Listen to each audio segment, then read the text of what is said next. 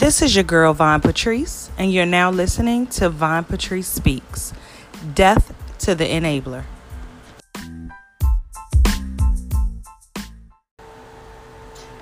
Good evening, kings and queens. So, I decided to speak about enablers. Now, we all know what an enabler is. An enabler is, by definition, just someone that enables your negative or your toxic or your self-destructive behaviors. Like that person that knows that you don't really handle your business, and because they don't want to see you drown, they pretty much just come in and handle everything for you. Or that person that maybe your mom or your dad or someone, like they come in and they know you don't pay your phone bill, and instead of making you suffer through it not being on, they just keep coming in and paying it for you. Like they're enabling your negative behavior. Now, with that being said, this bothered me for a few reasons, really. Number one, I continuously see people on Facebook, on Instagram, on Twitter. Oh, I'm so real. I want real friends, and I want just people to keep it 100 with me. And what I'm finding out is most people don't really want that. You know, what most people want is yes men. And that is just completely counterproductive to our growth, people. Like, let's be honest. Like, yes, we like when we do stuff right. And, you know, when we get that praise and, you know, people telling us we're doing a good job. But what if you're just not? What if you're not hitting the bar? What if you're not doing the things that you're supposed to do? Like, my assumption up until now was that you would want someone to be a real friend and to be a real loved one and tell you, like, yo, like, you need to get that together. Or, hey, you can do better than that. Or, no, you were wrong. This time you were wrong. And it is just really disheartening to me to see how many people are surrounded by yes men instead of real friends. Now, what I really want to talk about on this episode is how enablers can be a complete detriment to your life. And also, I want to talk about just the benefit of having real people that'll be real with you even when it hurts. And, you know, some of the things that I'm about to say, honestly, to me, seem like common sense. But what I am finding out, of course, is that common sense is not common. So I just want to take a moment and really talk about this. So when you have people in your life that are enablers, what this does is it gets you comfortable in your mess. Now, I have no idea how somebody that says that they love you and they care about you and they want the best for you could do that. Like, I know I don't want anybody surrounding me that is going to watch me be anything less than my best self and not say anything. And I'm talking, I don't care if that's my finances. I don't care if it's my relationships, my emotional state, actions. I don't care if it's what I smell like. Like, girl, if I stink, tell me I stink. If I said something stupid, tell me it was stupid.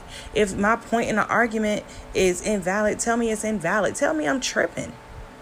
Like, I want to be the best version of me. And let's be real with ourselves. Sometimes, you know, we don't have the best judgment. When your emotions are wrapped up in a situation, you know, sometimes stuff starts making sense to you, and in retrospect, you look back at it and saw how messed up the situation was and was just kind of like, what was I thinking? This is what your friends are for. Your friends are there to see the truth in a situation when you cannot. Okay? And as far as if you are the enabler, because God knows I have been the enabler on several occasions. I know you don't mean any harm. And, you know, you just want the best for your friend. And you just want the best for your sister, brother, cousin-in-law, twice removed. But we're all grown. Or I'm going to assume, you know, if you're my listener, you're 18 and up. You grown, okay? You do not need somebody there to handle life for you. Okay? So for those that are enabling your loved ones, stop it. Stop crippling them, because that's what you're doing. You are absolutely crippling them. You are putting them in a position where they cannot handle life on their own, and they have no life skills to do so, because every time they fall, here you come in, swoop, save the day. Cut it out. Okay? Cut it out. Death to the enablers. it's benefiting no one. It's benefiting absolutely no one. Now, with all that being said, before anybody jumps down my throat, I am not by any means saying that having a helping hand cannot benefit you, that being a helping hand is a bad thing. But there's a very thin line between being a helping hand and being an enabler. When someone is completely leaning on you, when there's no longer an effort for them to be better, when there's no longer a desire for them to further on their own lives, at that point, you're now enabling. You are now enabling. Prime example, I see so many people that allow others to come and live with them. Okay, if you need maybe a few weeks to come and get on your feet, a few months maybe even in certain scenarios, fine. If you're actively working or looking for a job, you're actively house seeking, you're doing everything you can to get out your situation, okay, you accepted help, that's fine. But when you allow someone to stay in your home and then they come and they kick their feet up, they're making no effort to work. They're not looking for a house. They are enjoying the fruits of your labor and just kicking their feet up and, party time, or even worse, relaxation time, like waking up at 2:00 in the afternoon. You are now enabling that person. You're making them comfortable in their situation. You need to put some fire under their ass. Let them know, grow up, get up, do something. I promise they'll thank you later on in life, okay? They need to be able to do these things and to cope on their own. Now, on the flip side of that, let's talk about your real friends, okay? Stop complaining about your real friends because they hurt your feelings because they told you something that was real. Now, admittedly, I am kind of preaching to myself with this one because I have a horrible habit of getting mad at people when they genuinely are just trying to tell me the truth about me. And through all of my anger with it, I have just learned to be very appreciative because these are the friends now that want to see you do great. These are the friends that want you to be the best version of yourself.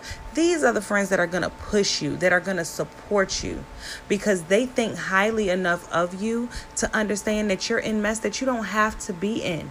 They have faith in your abilities and your capabilities. They know that you're going to make it.